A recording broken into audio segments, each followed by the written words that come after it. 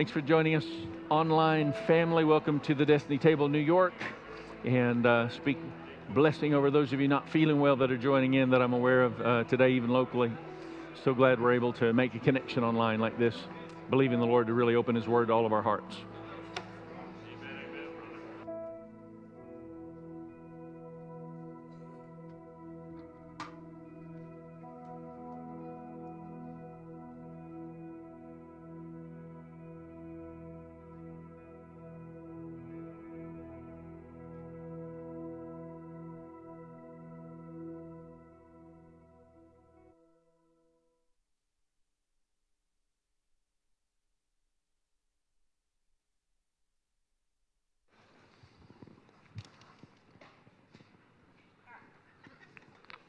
That's a bad shot.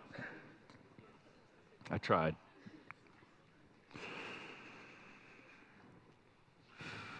Good morning.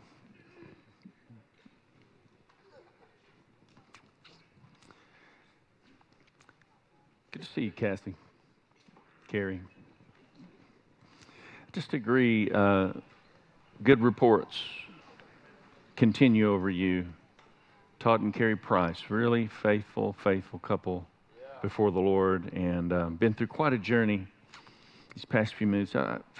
I just feel the Lord pointing that out, highlighting that.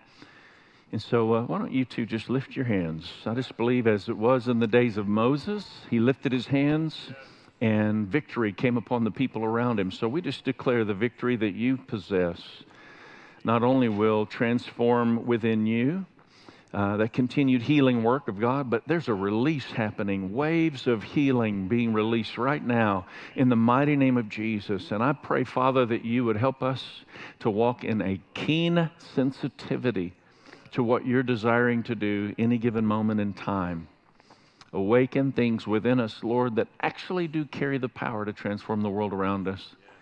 And we give you thanks in Jesus' mighty name. In Jesus' mighty name, amen. Amen. You know, man looks on the outward appearance, but God looks at the inside. He looks at the heart. You can turn in your Bibles to Philippians 2 today. We'll be driving toward that. I've been thinking about this a lot with Tracy, and I've said it to her a couple of times, just trying to get my head around this. Like, we're going to live forever. And like the body I look at when I see you is actually not the real you. That's just the earth suit. Man looks on the outward appearance, but God sees who you really are on the inside. And God's constantly trying to work. You are a spirit, and you live in a body. Like, just try to think about that for a moment. And this body has these desires that's constantly warring against who you really are, your spirit. And that's where the soul comes in, where we're renewing our minds to the presence of the Lord, where we're getting into His Word and experiencing His presence in a way that it actually brings transformation to the real person that exists within. And out of that, we begin to emerge and become who God's called us to become. So I've looked at Tracy a couple of times. I mean, obviously, you know, the most intimate person on the planet for me. And I've just looked at her and I've just said to her, I mean, it's kind of a strange thing, but it's like I'm getting to know the you that's actually in there. Like there's a person that exists within a body. And I think the Lord's going to make us more and more keenly aware of what that really looks like. I want to learn to see you the way God sees you. I don't want to see you the way my carnal nature understands and sees from a worldly perspective. I want to see you the way God sees you. I want to interact with you the way He desires for me to interact, with a deeper sense of the eternal purpose of God, driving perspectives, conclusions, realities. So today, I want us just to take a look at some, I'm so full of revelation. It's the craziest thing. I was sharing with Tracy when I woke up. Like I just woke up this morning early and the Lord gave me a whole layout of what I'm supposed to say on Easter Sunday morning. And I literally just laid there for a moment and thought, I'm just wanting to talk about today. I don't really want to talk about Easter. But the Lord just brought it back again. And so I just got up and went into the other room and just sat down and I changed my whole rhythm this morning just because I felt such a sense of conversation. And I mean, full constructed layout of where the Lord wants to take us on that morning, where we're going in weeks after that. I just think the Lord is really being more intentional right now about mobilizing us to become who He's truly called us to become. And so I'm agreeing and just declaring, if you were here last week, that was my challenge, is that you take that Philippians 2:13 verse and you begin to pray that God is working in me. God is working in you, giving us the desire and the power to do what pleases Him. So there's this inward work that He's doing. And I haven't listened to it yet, but this morning Tracy mentioned she's got a sermon going online, and she said it's another one of those sermons that's communicating we're all hearing the same thing from God right now. I don't know if you've paid attention, but Lou Engle is right now bringing a lot of focus to the table and real big emphasis of communion on Good Friday. And so we actually, I mentioned it last week, we felt that was what the Lord was asking, that Good Friday, that Friday before Easter, we purpose a meal together. That you do that in your homes, and we want to try and help you understand that, getting from here to there. But taking those names and praying over those people and putting their names on the cross, those might be the people that you would invite into your home. You understand the Last Supper was actually a meal with Jesus, not just a little cup and cracker and juice, which is what we do to kind of express that, and it's good to do that, but it was actually a true meal around a table. And so Lou Engle is starting to talk about what this is and mobilize people on that Good Friday to focus in as we're remembering that's when Jesus literally had the broken body and shed blood in that moment, and gathering at the table in that perspective of a meal with God and a meal with each other. If you know the Upper Room ministry and who they are, a lot of worship comes out of them, and they announced coming into January, this is what they said, the main guy that was speaking. He said, every Sunday of this entire year, we're going to preach about the table, exact words. And you understand, this has been something we've been looking at. This is something we felt like the Lord said, come back to this year. We've got some ideas about how to mobilize you to more effectively explore what it is to lead the table of the Lord as your way of life. And we're kind of wrestling through that, praying into that. But I want you to understand, it is friendship with God and friendship with others that's going to change the world. Christian hospitality expressed by believers in your everyday life is what will transform community before sermons being preached from a platform like this. If I'm saying anything that's not mobilizing you to become who God's called you to become, then I'm just wasting all of our time. And the Lord's wanting us to engage that action to the Word, the faith and the works, and putting that into place. And this is the beautiful thing. And I guess I'm kind of freestyling here. I just feel the need for some sense of explanation in all of this. So, you put together a puzzle, and the way you do this whenever you're putting together a big jigsaw puzzle is you typically find the edges. And you put the edges, and if you find some other spaces, you kind of put that together. But really the focus is to get the perimeter laid out and then fill in the picture, and that's the easiest way to do it.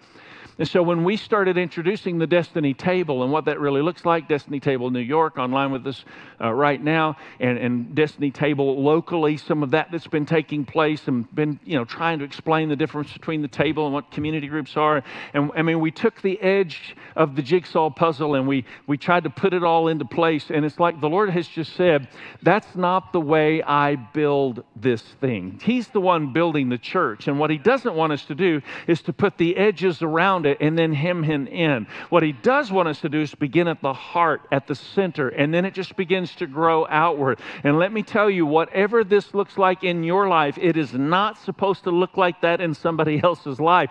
Rather than duplicating somebody else's success, we need to discover who we are and multiply our own identity. The church has duplicated success long enough, and we need to learn to multiply identity. You're Peter, upon this rock I'll build my church. Your identity is the revelation that God wants to get to release His kingdom through when you understand who you truly are, not who somebody else is. Stop trying to be somebody else. Just be the best version of you that you can possibly be and be relinquished. We have fueled the fire of inadequacy in the church for long enough by trying to get people to be something they're not. I want to say to you today, you be you every day of the week. Be you.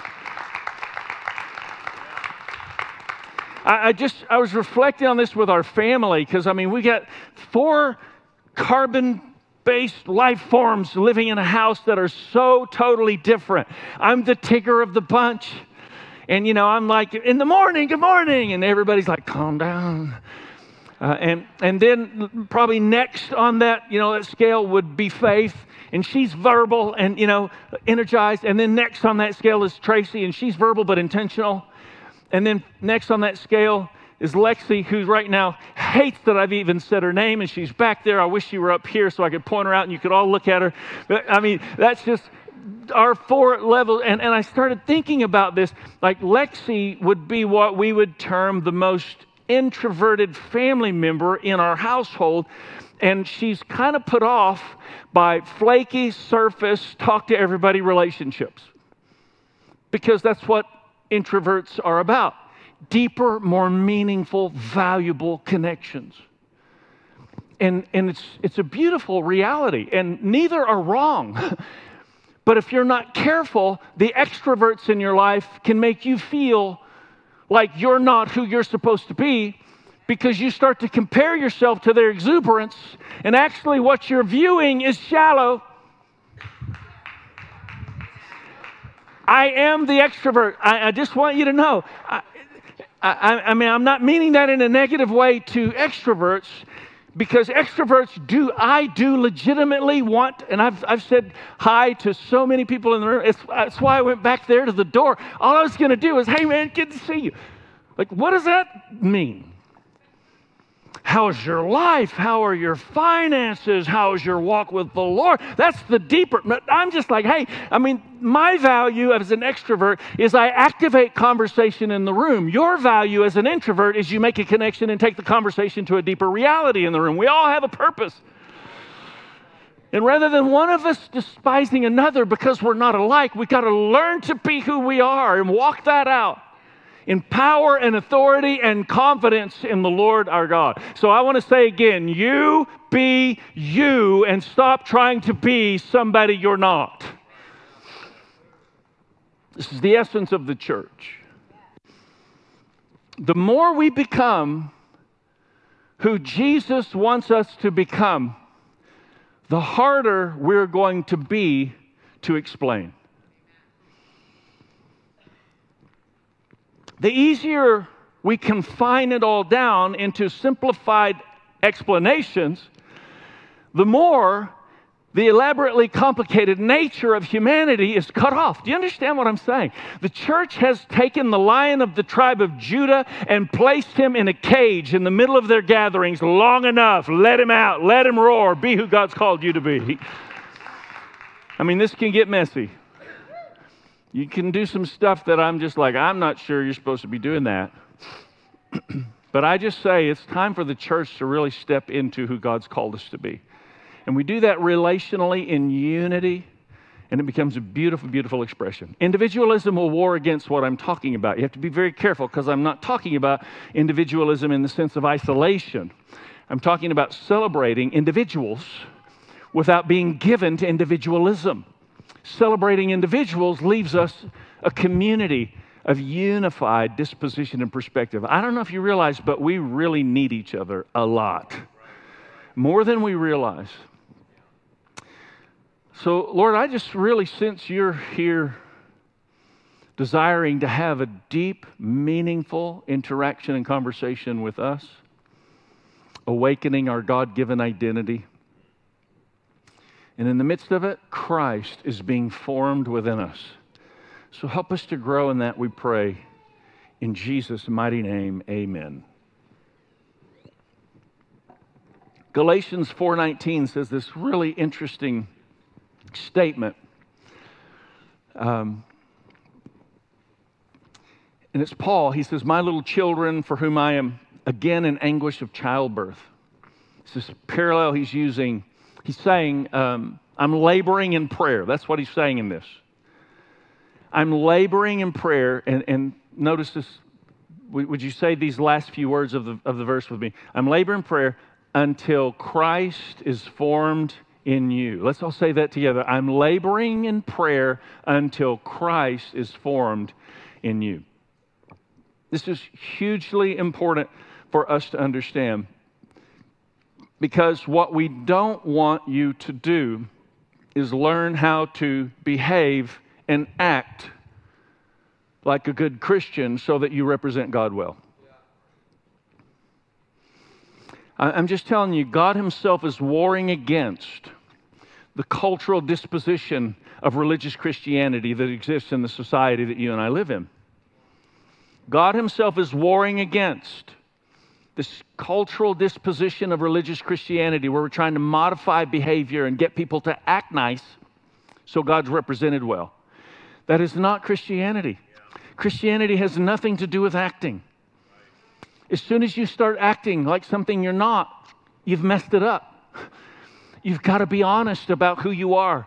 You've got to be honest about, I don't feel like being kind right now. Don't grit your teeth and live through it.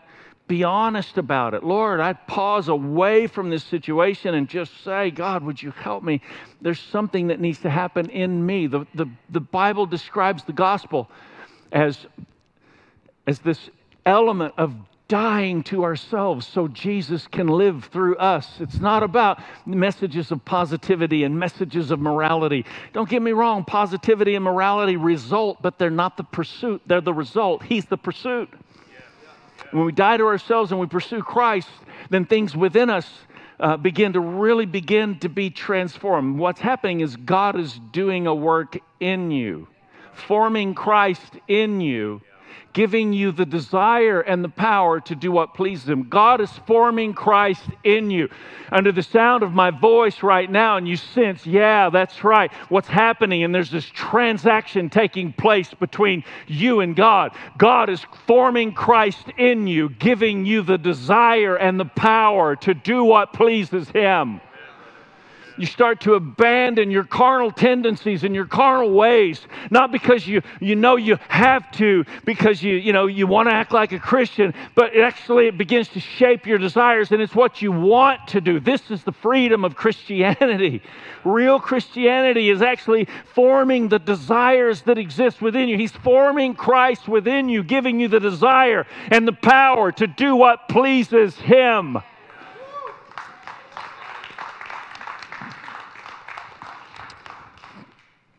And this is where we pick up at Philippians 2, and we're going to talk about the context of this verse. But let's first take a look at this verse together. I keep referencing it, but we'll read it. Philippians 2:13, for God is working in you, giving you the desire and the power to do what pleases him. I really would encourage you to take this verse and pray it over yourself. Take this verse and pray it over your family. Take this verse and pray it over your friends. Take this verse and pray it over your neighbors, your coworkers. I just thank you, Lord, that you're at work. And you're working in Robert, and you're giving him the desire and the power to do what pleases God. I thank you, Lord, you're at work in Megan, and you're giving her the desire and the power to do what pleases the Lord. You get it? Like dropping a name in that declaration of Scripture and praying over individuals that exist in your life. And what happens is you and I grow in our relationship with the Lord, and we learn to die to ourselves. Over the course of time, God is forming Christ in us. Like that's what's happening. He's forming Christ in you. I mean, what I feel and sense right now, I cannot express with words. You're going to have to embrace impartation this morning because the information is not enough. Christ is being formed within you, like awakened within you. Even under the sound of my voice right now, there's a sense of the awakening of the Christ within your life. He's in you. He's alive. I talked to him this morning. He's alive. And he's like, that's being formed within you.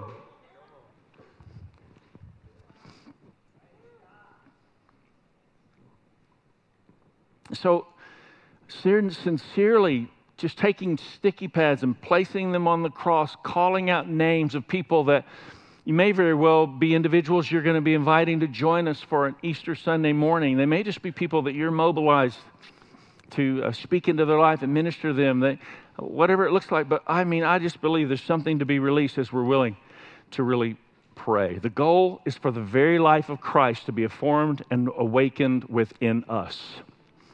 Watchman Nee said this statement: God is not seeking a display of my Christ likeness. He's seeking the manifestation of His Christ.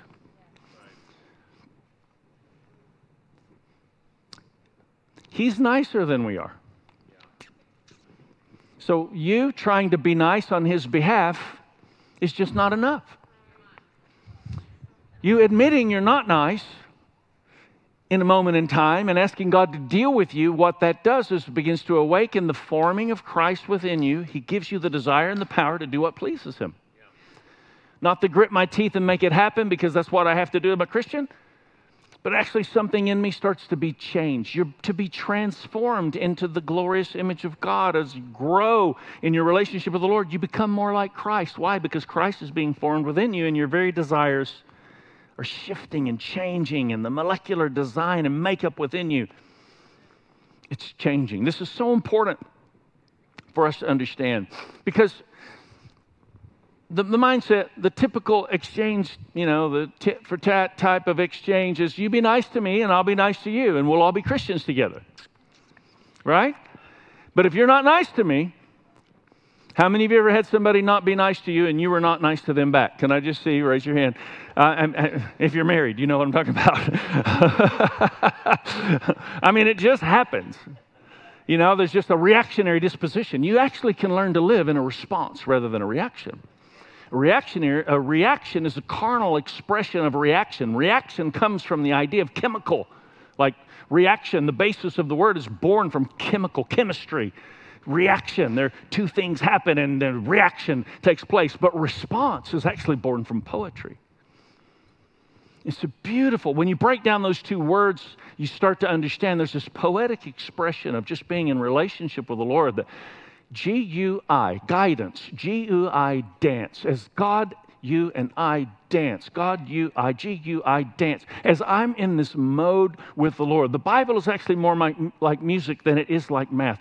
God sings over you. I don't believe God spoke the world into existence. I believe He sang the world into existence. That's why there's momentum and there's rhythm on every level of existence and matter. And that exists within you. When you learn to walk in this sense of the rhythm of God, you're actually able to function in the poetry of who He is no matter what may come your way. All things work together for the good of those who love Him and are called according to His purpose. You don't lose your rhythm. It doesn't disrupt your rhythm because you're in sync with the Lord and you've learned this deeper sense of spiritual response rather than human reaction, because Christ is being formed within you, giving you the desire and the power to do what pleases Him. This is amazing. This is the gospel. This is the gospel of Jesus Christ. He came. He lived.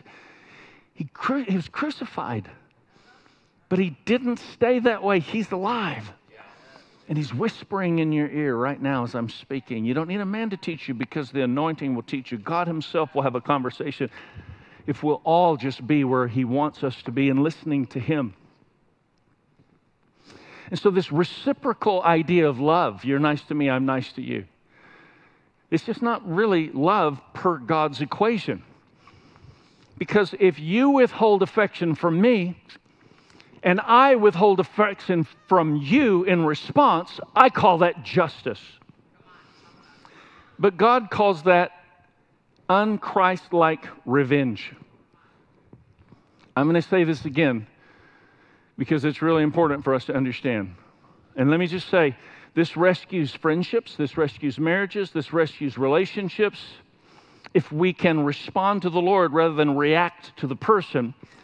If you withhold affection from me, in reaction, I withhold affection to you, and I call it justice. It's not justice, it's revenge, and it's un-Christ-like. But if I die to myself and don't feel like I need to be justified in my behavior to get something that was taken from me or is not being given to me. Therefore, I'm going to take. You understand? It's just, that's not anything to do with the cross of Jesus Christ. So what I want to say today is we must not try to be good. We must learn to be dead. Stop trying to be good. Start learning to be dead. You cannot offend a dead person. I've done a number of funerals now, and no matter what anybody has to say in that moment of a funeral, the dead person never sits up and goes, "What?" Right. It's never happened. Paul said, "I die daily." That doesn't mean this is easy. It doesn't mean you won't have to work through emotions. Somebody's going to say something and do something, and it's going to upset you. And sometimes rightfully so, in the sense of the equation. But we lay all that down at the foot of the cross, and we just say, "Lord, I choose to be unoffendable." Man, you got to understand, you cannot be trusted with spiritual authority if you are easily offended, and you are walking in less than God called you to walk in if you are easily offended. So stop being easily offended and admit it when you are easily offended and say, "Would you help me? I'm so easily offended right now." What a beautiful reality that could be. That can help you get past being so shallow and immature. Confess your faults one to another. Pray for each other. And you'll be healed. Stop trying to be good. Start learning to be dead. Just pause and consider and then respond. It's easy, right? Let me tell you a little story. There's this neighbor, and they live behind us. And we built our home in a way that the pinnacle view, some of you have been to our home, looks out our living room, bay window. It's beautiful trees. It's all we can see. Until my neighbor decided to tear out all the greenery and shrubs between their house and our house that existed on my property. And it was very upsetting. And I stood in the backyard in King James Version and said, "Thy neighbor thou hast offended me greatly."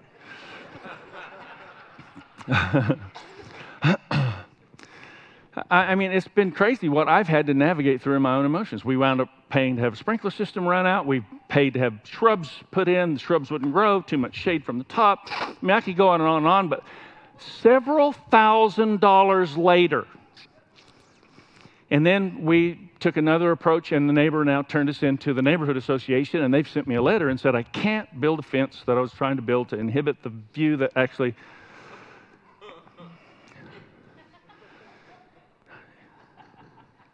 Is anybody here on my side? I have the neighbor's cell phone. I'd like to give that to you.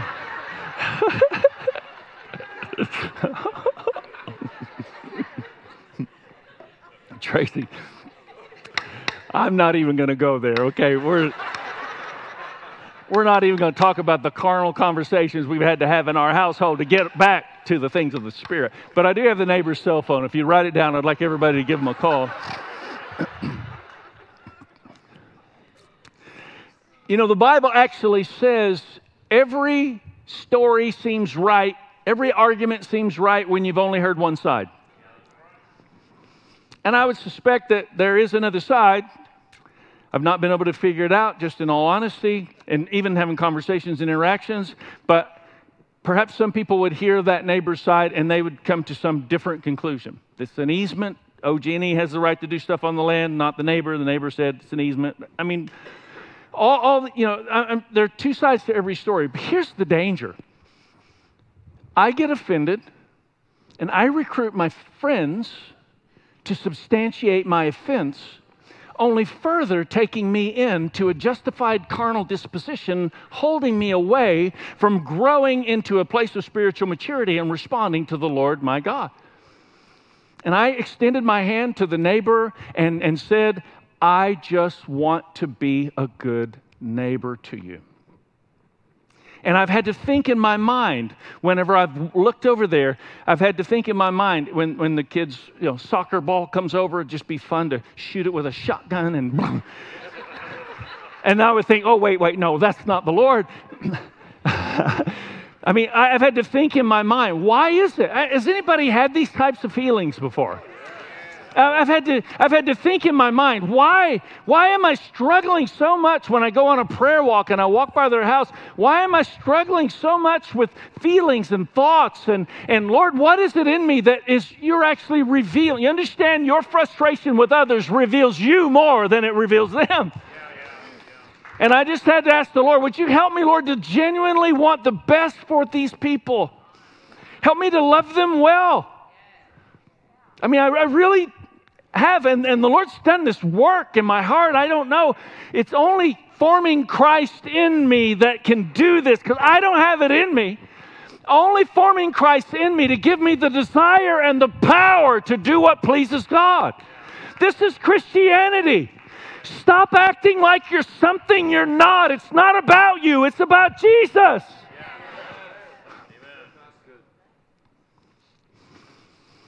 So many Christians, this is an important statement. You probably want to tweet this today if you have Twitter. So many Christians are more emotionally charged than they are spiritually mature. Maybe it's a situation, that's happened in your life. Maybe it's your political views. Maybe it's, whatever it may be. Somebody sat in my seat. I mean, anything you can get emotionally charged about that keeps you from being spiritually mature is a win for the enemy. Jesus didn't walk around angry about the Pharisees. Jesus didn't walk around angry about the Roman government. Jesus didn't walk around angry because Judas was about to betray him. Jesus washed his feet. You want to know what the true measure of Christianity is? It's not loving Jesus. It's, do you love Judas? So many Christians are more emotionally charged than they are spiritually mature because we're simply not dead enough. Stop trying to be good. Start learning to be dead. Paul said, I die daily.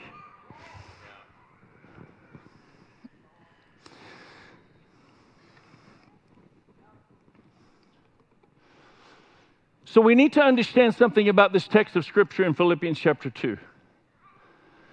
Because what I felt the Lord was saying is He's desiring to help us explore what it means to preserve the unity of the faith. The unity of the faith. The Bible doesn't just reference faith, it references the unity of the faith. That's the willingness to overlook offense that we might stay unified as the body of Christ. The unity of the faith. And we don't read the Scripture understanding what's actually being revealed when we read a word that translates you. Suddenly individualism is awakened within us, and it's to me. But I want to point this out. Philippians chapter 2, verse 13. We're going to back up. The previous verse has this interesting statement. Work out your salvation with fear and trembling. You've heard that before, right? Work out your salvation with fear and trembling. Then he goes on, verse 13. For God is working in you, giving you the desire and the power to do what pleases Him. This is what you have to understand. The Greek phrase in this text of Scripture, New Testament is written in the original Greek language, translated to English. The Greek phrase in this text of Scripture is constructed with second-person plural verb. What that means is, when I stand up here and I say, Chris, I love you, that's one thing. But when I stand up here and I say, hey, I love you, I'm saying something else. The original Oklahoma Greek is y'all. That's how it's pronounced. This is not just you individually, this is you, all of you. That's what this is talking about. That's the way the verb is constructed every time we see it in this text. So let's read it in Oklahoma Greek. Work out y'all's salvation with fear and trembling. For God is working in y'all, giving y'all the desire and the power to do what pleases Him. And as soon as you get offended individually, y'all gets messed up. And y'all have got to be unified loving each other, being patient, being kind, being considerate, being selfless. Stop trying to be good. Start learning to be dead. You're not going to offend me. I refuse to be offended. I will not live in that lifestyle. I choose to be free. How about you?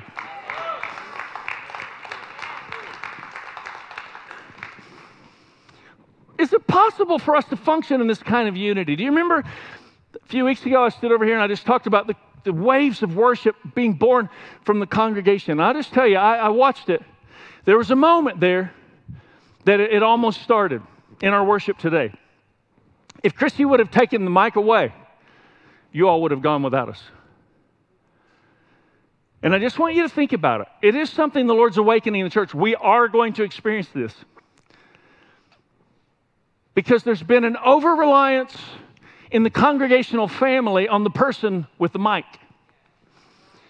And we've told you how to sing and where to go and what to do. And the Lord is actually trying to awaken you to that revelation and reality. You don't need a man to teach you, because the anointing will teach you. So will you pay attention to what the Spirit is doing? And what happens then, the Spirit starts moving, and I might be standing here right now missing something God is doing. And then, I was, oh, Lord help me, I was so reluctant to go here, but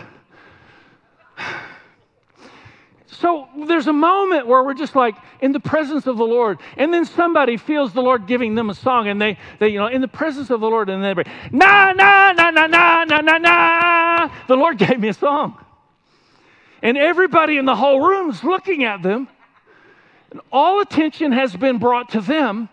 And then somebody has to go to them and say, hey, don't bring attention to yourself. We're trying to worship Him. And then you get offended, and it messes y'all up. Here's an even crazier thought. You heard right. I didn't discern well. And as your leader, I come to you and correct you. And before God, you were right and I was wrong. And for you to honor the Lord by the note I sent to our architectural committee, our neighborhood association, we respectfully comply with what you have asked. What was I saying? You know what I was really saying. This is dumb. That's what I was saying. I had to let all that go. I don't agree with you. I respectfully comply. And I'm going to have to let the Lord help me work this out. Are you mature enough to do that? Because most Christians are more emotionally charged than they are spiritually mature. And if anybody comes to bring any kind of correction, you're going to get angry and you're not going to listen. This is the immature, shallow Western world church. And much of it has been born from the immature, shallow Western world pulpits.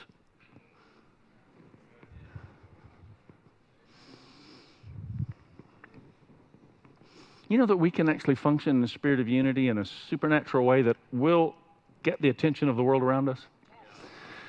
Some of you were here when the gymnasium fell.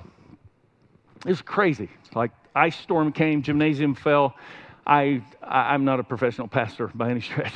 And I was like, I don't know what to do.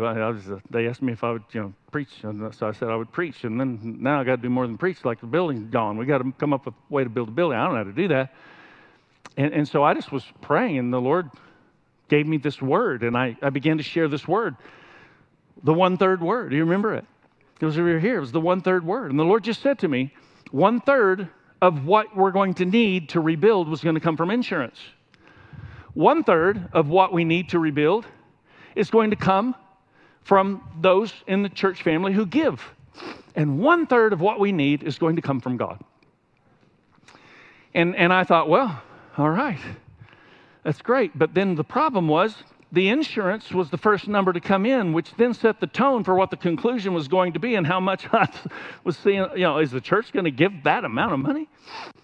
And we went through this whole process, and I could tell you a lot But ultimately, the insurance number came back at $1.1 million. When I met with the construction guy, he said the first building to be built was going to be $3.3 million. Amazing confirmation. And then we went through a weekend asking the church, would you just pray about what God would ask you to give? And you're never going to guess the amount that the church actually gave in that particular weekend in giving and pledges, $1.1 million. For me, that was a real faith builder. Like, it wasn't what somebody came to me and they said, wow, Pastor, you really heard the Lord. And I was like, all of us had to hear the Lord for this to work. This is not I heard, this is us. This is y'all, we. And if you didn't listen, you messed y'all up. I mean, you understand, like, that's the spirit of unity God's calling us to.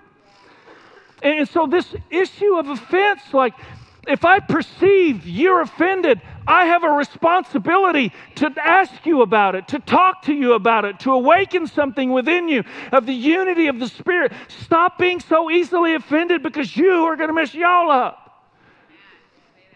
Help each other out. Some of you might be thinking of somebody easily offended. Some of you might be offended right now. That's offensive, Pastor. And hopefully you'll tell somebody who's spiritually mature more than they're emotionally charged, and they'll say to you, if you're offended, you need to address that because this is not good for you, and it's not good for us. I'm really bad about talking about giving, so let me just say it this way instead of trying to fit it, because I don't know how to fit it. Would you all give? Would you just be faithful? Like, I don't know. Last week, after the service, I thought, man, I just am terrible at this whole thing. But there's the code, and be faithful with your tithe because that's honoring to the Lord. The 1/3 word was awesome, and God will always awaken His kingdom in our hearts and lives. But I would encourage you, learn what it means to give your tithes as worship to the Lord, because how many of you know, many of you don't know about the 1/3 word in the building that we built, but a lot of people really gave sacrificially so we could be where we are today. And I don't know if you realize it or not, there are people coming after us. And so let's make sure we pass that forward to the next generation church in every way, sacrificially, loving, serving, giving, and all those matters. I mean, it's just the nature of Christ being awakened within all of us. The more we die to ourselves, the more Christ is formed in us. I'm going to ask the worship team to come.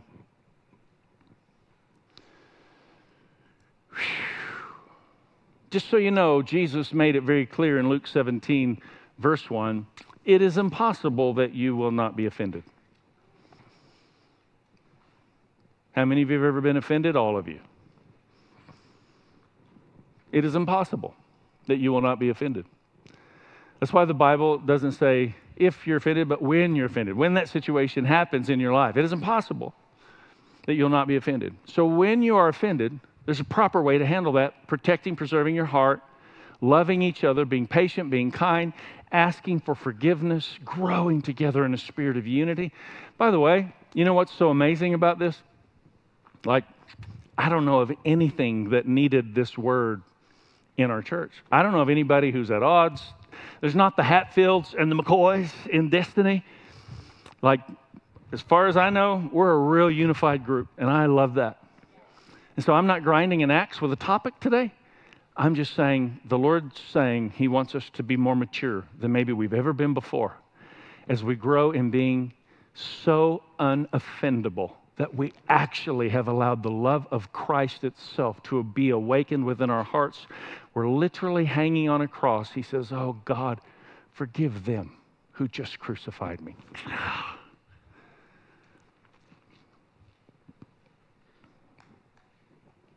I'm going to ask you this week, search for opportunities.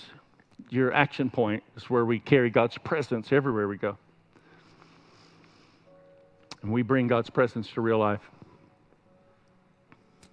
All over, everywhere we go, we carry His presence. And so your action point to do that is search for opportunities this week to let things go without making them known. You know what's silly? Like, sometimes the kids... It's actually Tracy, but the kids leave dishes in the sink.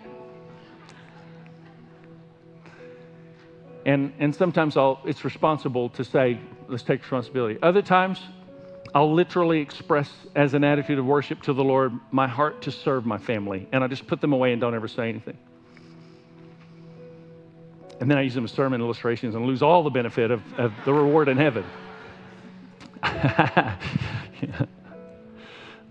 But you get the picture. And so just search for opportunities this week. Let things go without making them known. And do that as an expression of worship to the Lord.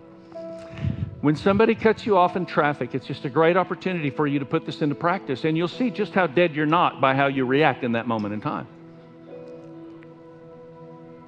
Groans across the congregation. So Lord, we just acknowledge we really don't know how to go about this, because there's not a one-size-fits-all situation for everybody in a different place. But you're inviting us into an intimate space of communication with God.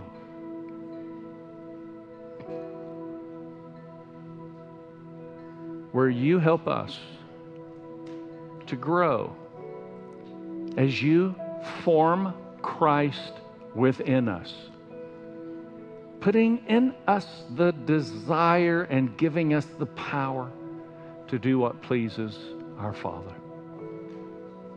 Come on, would you stand?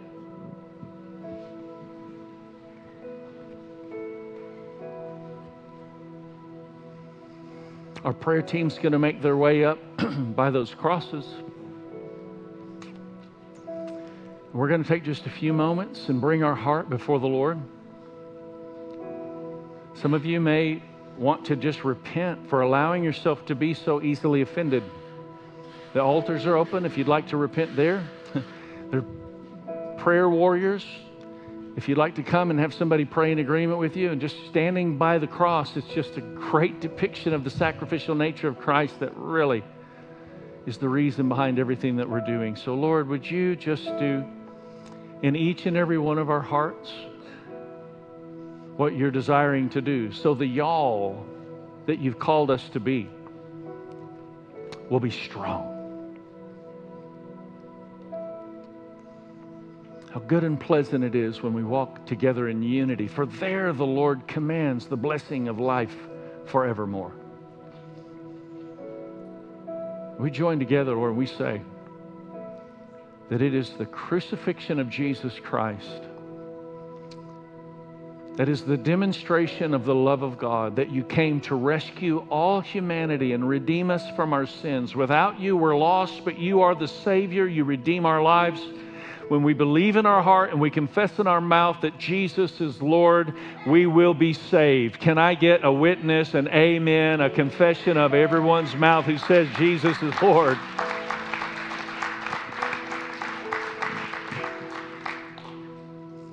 If you're listening today and that's your decision in this moment, then please let us pray with you. Our prayer team's available. If you're online, just mark something in that field, write something in the field, a comment field, so that we can pray with you. But I just say, let's take a few moments before the Lord and just invite Him to deepen the work that He's initiated within our hearts, just as we worship. And this would be a great time, again, just to write someone's name and begin to pray over them in the few moments that we have.